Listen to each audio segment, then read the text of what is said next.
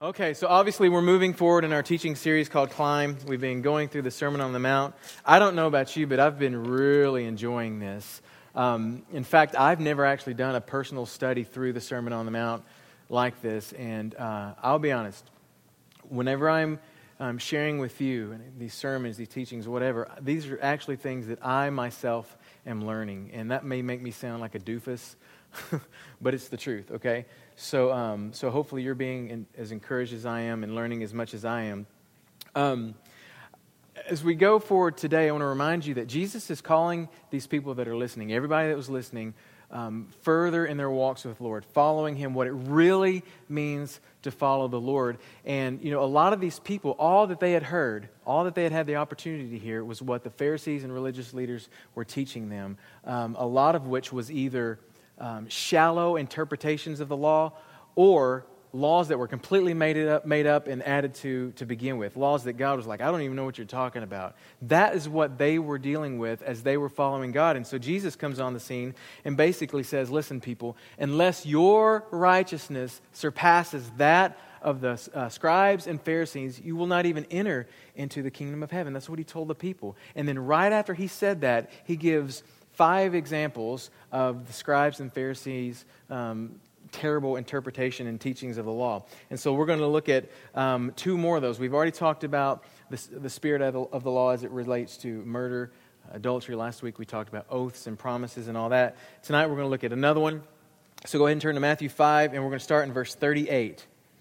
38. This is where Jesus says, you've heard it said, an eye for an eye and tooth for tooth. How many of you are familiar with this scripture? And it's one of those where, man, you can get all kinds of interesting shoot-offs of theologies, philosophies on life in this one. And I want to encourage you this evening with what I learned. So he starts off by saying, you have heard it said, an eye for an eye. Let me go ahead and read all of it. You've heard it said, an eye for an eye, tooth for tooth. But I say to you, do not resist an evil person, but whoever slaps you on your right cheek, turn the other one to him also. If anyone wants to sue you and take your shirt, let him have your coat also. Whoever forces you to go 1 mile, go with him 2. Give to him who asks, and do not turn away from him who wants to borrow from you. So he starts off with this, an eye for an eye, tooth for tooth. And what he's doing is he's literally quoting something from the Mosaic Law, a specific law found in the law of Moses. And it's in Exodus 21. You don't have to turn there now, but you can write that in. Exodus 21 if you want to go refer back to it. It says an eye for an eye, a tooth for a tooth. And believe it or not, it actually goes on to say a few more things. Eye for an eye, tooth for a tooth. It says hand for hand, foot for foot, burn for burn, wound for wound, bruise for bruise. Okay, and the point of this law is that the punishment ought to fit the crime. You guys understand what we're saying? Okay, the punishment ought to fit the crime. Now, there's a lot of people that read this back then and even today. They read this and they think, man, that's harsh. In fact, that's pretty barbaric for you to say an eye for an eye or tooth for a tooth. But you have to understand what this law is about. This law actually put a limitation, I'm going to say it this way, a limitation on retribution. Okay, it put a limit on retribution. Retribution is just a fancy pants way of saying revenge. Okay, or payback. It put a limit on paybacks.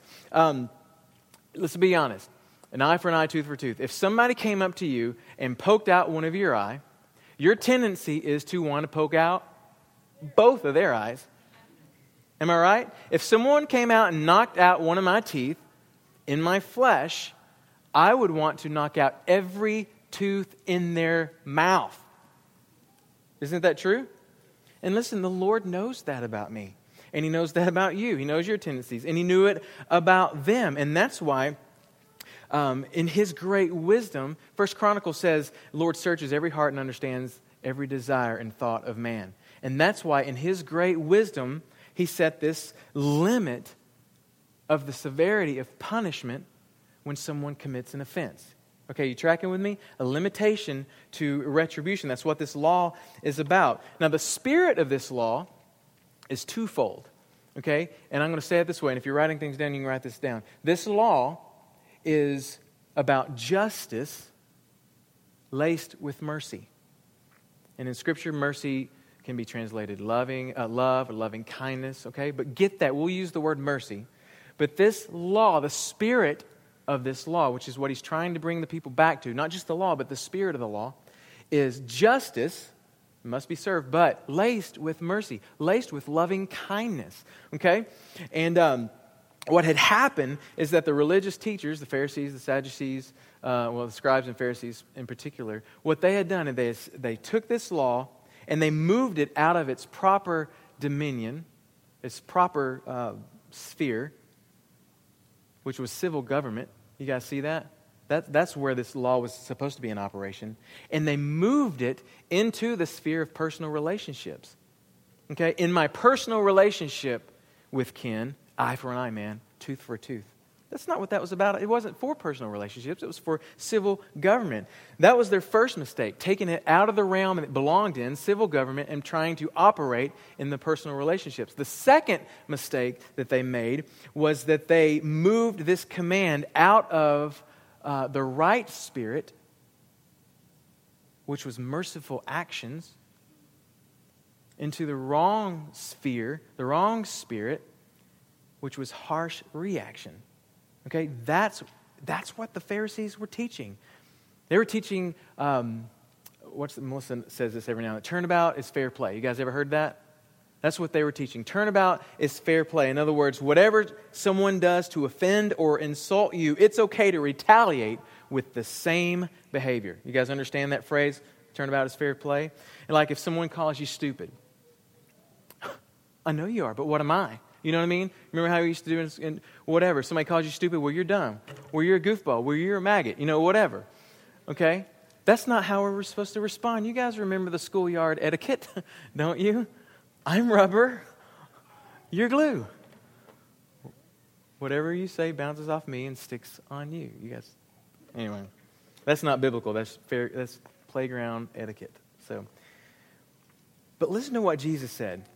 You've heard it said an eye for an eye, tooth for tooth. Not only have you heard it said, you've heard that it was said. Not only have you heard the law, you've heard the interpretation of the law. You've heard the way that the law was interpreted into personal relationships. I'm telling you, that's wrong. Go back to the way it really originally says it. Here's what he says. Here's what I'm telling you. Do not resist an evil person. So he gives the law, and then he gives the spirit of the law. You've heard it said eye for eye. I'm telling you, do not resist an evil person. Now, what he is not saying is that you should stand by and watch while evil has its way in the world. That is not what he's saying. You guys connecting with me. It's really important. What he is not saying is that you should just stand by and watch evil things happen. Jesus didn't even do that. Think about the day that he came to the temple and he saw all the money changers selling their doves and their goats and all their stuff, paraphernalia for burnt offerings. And I don't know if you've ever seen the Gospel of John, that movie is like you know what I'm talking about, the Gospel of John? Anyway, the scene where Jesus drives out the money changers with that whip that he makes, you guys know what I'm talking about, is intense. And you're like, that can't be Jesus. But it was. Okay, so Jesus himself didn't just stand by and let evil things happen. Okay, so please understand that is not what he's saying. When he says do not resist an evil person, you got to understand two words, resist and evil. The word resist basically means to set yourself up against or to oppose. The way that we could best translate that is to become the opponent of. So what he is saying is, you've heard it said eye for an eye, but I tell you, do not become the opponent of someone who does evil. That word evil is not the same evil as in Satan is evil. You know, it's not quite the same thing. It's a different word. And what it basically means is annoyance, harassed, hardened. Okay, so you could read it this way. I say to you, do not become the opponent of, don't set yourself up against someone that annoys you, that harasses you, or out of a hardened heart treats you unfairly. Okay? You hear what I'm saying? That's what he's saying right there. And what he's saying is be careful that you don't harden your heart and react harshly when someone insults you or takes advantage of you.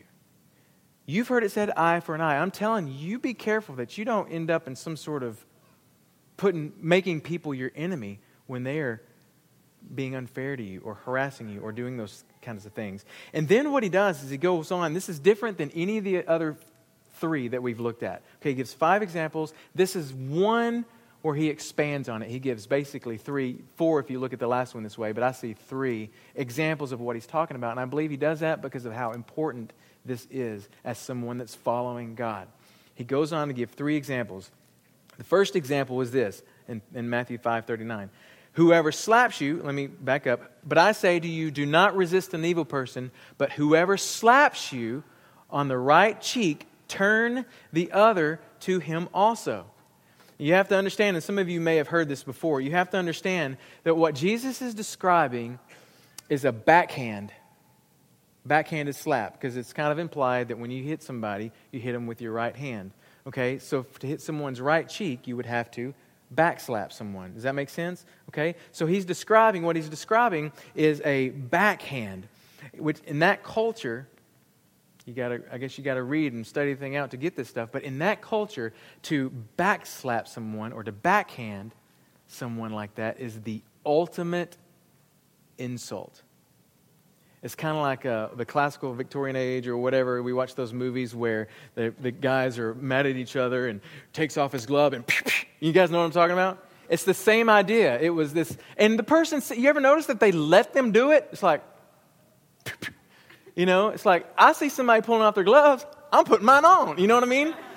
But they let them do that because what it is meant to be is a personal insult. So in this culture, when someone did that, they're given the deepest kind of insult that they can give. In fact, it is when someone insults someone that way that it's so intensely in that culture not right that you can literally be fined for it. There was a heavy fine. Okay, you're going to pay me $10 you do that or whatever. There was a fine for that kind of behavior. So that's what's going on. This And I thought about this, and I kind of mentioned that. When someone insults me, or when someone insults you, you may be the same way. My first thought is, I'm going to take them out to the shed. I'm going to take them out back, and I'm going to do some damage. You mess with the bull, you get the horns. You know what I'm saying? That's what I think. But that is not what Jesus was talking about. Jesus is saying, listen, don't let personal insults get you so riled up that you would set yourself up against that person, that you would make that person your enemy, that you would become their opponent. In other words, do not retaliate when someone insults you or someone hits you, or someone insults you or someone offends you. Let them say what they want to say. Let their insults come. In fact, go ahead and turn the other cheek. Basically say, you can insult me all you want to. Okay, you got to understand what he's saying there. Otherwise, you're missing the thing all together. Show them the other cheek. But whatever you do, and you can write this down. This is kind of my first point. Whatever you do, don't let the spirit of payback cause a setback in your character. Don't let the spirit of payback, when I say spirit, I'm not talking about a ghost that goes, woo, pay them back. I'm not talking about that. I'm talking about that idea of an attitude. The attitude of, I'm going to pay you back. I'm going to retaliate. I will have retribution for that offense, that insult that you just gave me. Be careful that the spirit of payback doesn't cause a setback in your character. Exodus 14 says it best. Exodus 14, verse 14, if you want to write it down. It says, the Lord will fight for you while you keep silent. Someone insults you, you don't have to show how big and bad you are. Verbally or physically, right? Please don't confuse this, however, with the idea that someone can sneak into your house and steal your children, and you got to let them, I love being with you all these years, son. No, listen, we know what we do. Somebody sneaks in and tries to get my kids. I pick my weapon of choice, okay, a bat, a club, golf club, frying pan, whatever. I whack them over the head. They fall to the ground. I call the po-po, okay? I call the police. While the police are coming, I tell them about Jesus. When the police gets there, I graciously hand them over to the police for them to do their job that the civil government has ordained for them to do. Does that make sense? I, on a personal level, don't have to say, no, whip me. No, I'm going to, you try to whip me, I'm probably going to get my frying pan out. You know what I mean? Don't think that this means that you should allow someone to physically attack you either, or someone else that you know. Someone's being physically attacked or you're being physically attacked. Turn the other cheek doesn't mean, oh, you forgot this side. No, listen. I believe there's an obligation out of love to help someone. To help yourself if you're being whooped. If you see someone. Some of you may remember last year, right about this time actually, one of our missions team, I think it was our Ethiopia team, there was someone off the opposite street of where we were doing our car wash. We looked over and there was a guy that was getting the tar beat out of him by this other man. I mean, fell down and the other guy was kicking him. You guys remember that? How many of y'all remember that? Kicking him. And so we went over there and we helped the guy. And we went over there, and the guy was bloody. We pulled the guy off of him, and the guy was bloodied up. The guy on the ground was bloodied up. And seriously, if somebody hadn't stopped, and there's people standing all around, nobody helping this guy. The guy was older. The young man beating him up was younger. It was just not good. Bloodied up. I'm telling you, we all believe that if somebody hadn't stopped him, this old man would have had his face kicked in and died. So we stopped, and we helped the guy. It was an act of love. So please don't take this and think, well, we just got to be the passive people. Well, in the right arena, the right way you do, but that's not what Jesus is talking about. He's not talking about a physical attack. He was talking about a deep insult. There's a difference. If someone is physically hurting you or someone else, I believe it's an act of love to help.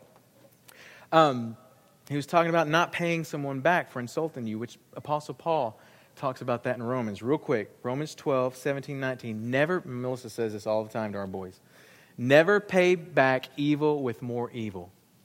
You guys with me? Never repay evil for evil. Do things in such a way that everyone can see you are honorable. When you don't, when you have the spirit of payback, it causes us a setback in your character. We want to be believers that are honorable and do the right thing. When we pay back evil for evil, that's not what happens. You guys with me? He goes on to say in verse 19, dear friends, never take revenge. Leave that to the righteous anger of God. For the scripture says, I will take revenge. I will pay them back. Some of your versions say, vengeance is mine, says the Lord. You have to understand what it's talking about. And the deal is that we do get insulted. We take deep insults upon us all the time. And Jesus says, don't get all cocky and arrogant and lose your head. Because when you lose your head, you lose your character. And when you lose your character, it affects that person and other people around's opinion of me. Amen? Then he goes on to say, if anyone wants to sue you and take your shirt, let him have your coat also. Some of your versions may say tunic. If they want to take your tunic, let them have your cloak. A tunic basically was an inner garment. We'll call it an inner garment that was made out of, it could have been cotton or linen, something soft, and it was close to the skin, okay? Kind of like your underwear, your undergarment, okay? Not really your underwear. It's more like a shirt that you wear close to you. And then the cloak, or your outer garment, was a blanket-like outer garment that you would wear during the day, but then at night, it became your sleeping covers. It was like your blankie. You know what I mean?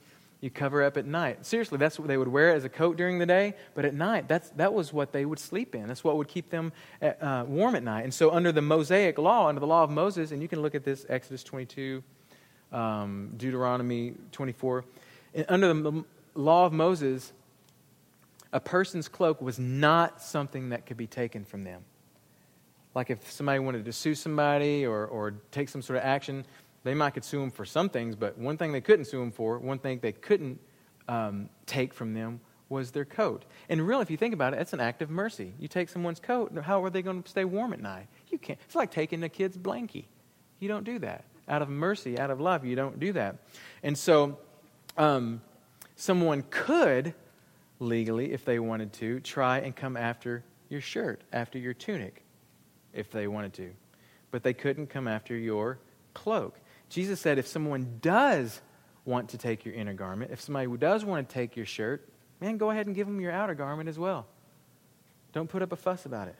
You want my shirt? Here. Now, you have to understand, most Jewish people had one cloak. You got to get that. They had one cloak. So this was an important piece. This is what I sleep. This is what keeps me warm at night. That's why there's a law against it. Most people had one cloak. But Jesus said, if somebody wants to take your shirt or your socks or your sandals, give them what they don't have the right to take. Give them what you have the right to say. You can't take this. You can have my shirt, but man, you can't take this. I think he's making some pretty big comments here. Don't lean into the fight by leaning on your rights. You guys hear what I'm saying? Just because you have the right to make a fuss about it and make a deal, when you do that, what happens is you kind of start a fight. In fact, you can write this down. This is my second point. The spirit of my right, and this does kind of rhyme, the spirit of my right will lead to impolite behavior. And that was a choice of words on purpose, because to be impolite, the definition of that is ungracious, unmerciful behavior. Whenever I have the spirit of my rights, and this could go into other avenues, but whenever I'm all about my rights and I fight for my rights, what happens is we become impolite people. It's not that we don't have rights, we do have rights, but exercising our rights as a way of expressing turnabout as fair play is not what Jesus had in mind. That's not what he modeled. I have a neighbor, we just moved, you guys know that, and my neighbor on my left side makes a fuss about my dog, because we have a dog and we like for him to roam. I mean, he's a dog, and we have land, and we're surrounded by land. And so, but when he goes out, he runs around their area sometimes, which is just right there, and aggravates their dogs. And really all he's doing is showing out. Look how tough I am, Tony. You know what I mean? He goes over there, and the dogs are in their fence, but he's like, and picks a fight with these dogs. And they don't even fight. There's a fence there, but he's just showing out, really, for me, is all he's doing. That neighbor gets so mad, okay? So mad. And at some point recently, a neighbor called, I don't know who she called, the city, and found out that there's some sort of law that she can invoke, that my dog's in there, and they can send out the dog patrol or whoever it is and fine us if her dog is in her yard. I was like, wow. And listen, it's not just, hey, listen, I just want you to know, your dog's in my yard. No, it is like, you know what I mean? And what happens is, my rights, you don't have the right to be in my yard. You don't have, and it becomes, it's very impolite. Let me just say that. Very impolite. And it's because when we're all about our rights, we become ungracious, unmerciful people, and we can't just get along. We become contentious, and we've got to fight. The third thing he says is, whoever forces you to go 1 mile, go with him too. Now, most of us have heard that in that culture, the Roman soldiers, they had the right to if they were traveling or whatever, if they saw a Jewish person, they had the right to take that Jewish person and say, hey, for 1 mile, you got to carry my bag. You got to carry my backpack. And under law, they had to. The Jewish person had to do that. Okay? So we're marching along. There's a Jewish person. All I'm doing is I'm out picking my, peas or whatever. And somebody says, hey, you, come take my backpack. It's like, think of all the things that provokes in you. Rome is oppressing us. They hate us Jews. They have laws that make me have to carry this guy's backpack for a whole mile or 1,000 steps, whichever comes first. So he gets the backpack and he puts it on. And don't think that he's not counting every step. I hate Rome. I hate this Roman soldier. Whatever it is. You can imagine, right? Every step, pounding the hate that is potentially the hate that is in them into the ground. And then when that 1,000th step is taken, that 1 mile has been walked, what would seem to be the natural response would be to take that off, throw it, and look at them, or whatever, and walk off. But Jesus says, don't have that attitude. In fact, write this down. The spirit of hate will most likely create a desire for war, a desire to shed blood, a desire to attack. And it doesn't even have to be physically, does it? I can attack with my words. Curse you, Roman soldier. Jesus said, don't have that attitude. In fact, I'm telling you, when they say, walk with me 1 mile, I'm telling you, you go 2. You go 2 miles and show them that their desire to control and to manipulate and to harass and to oppress doesn't affect you. So by you going a 2nd mile, you're saying, by choice, I'm going to go with you a 2nd mile. You're not controlling or manipulating me. This is my choice. I understand that I have to go 1 mile. That's your right.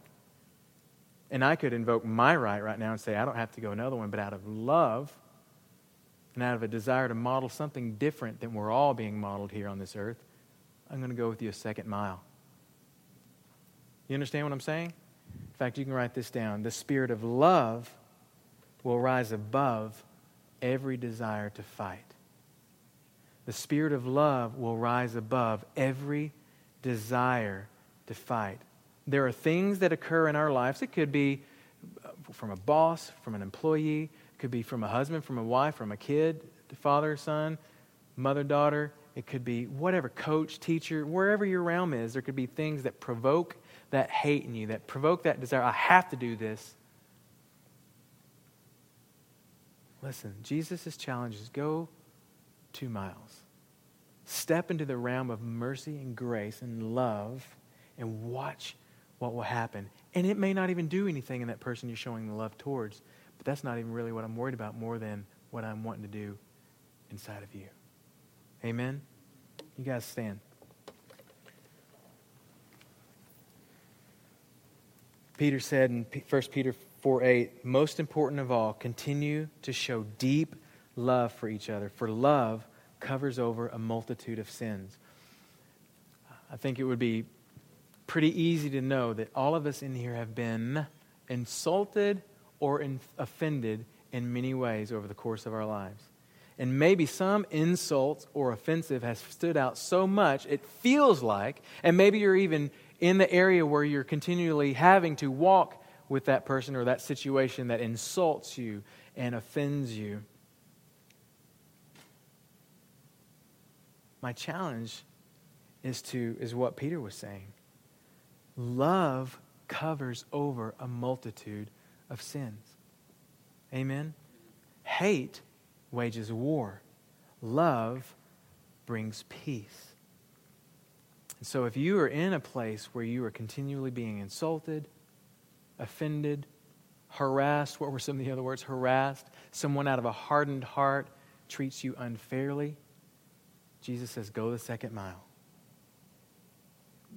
Give them your cloak too. Turn the other cheek. He's not saying be a doormat. He's not saying let someone physically beat you up. If someone's physically beating you up, come and talk to me about it. Horn, take the one, I want to encourage you to press into love because love will cover over a multitude of sins. Amen.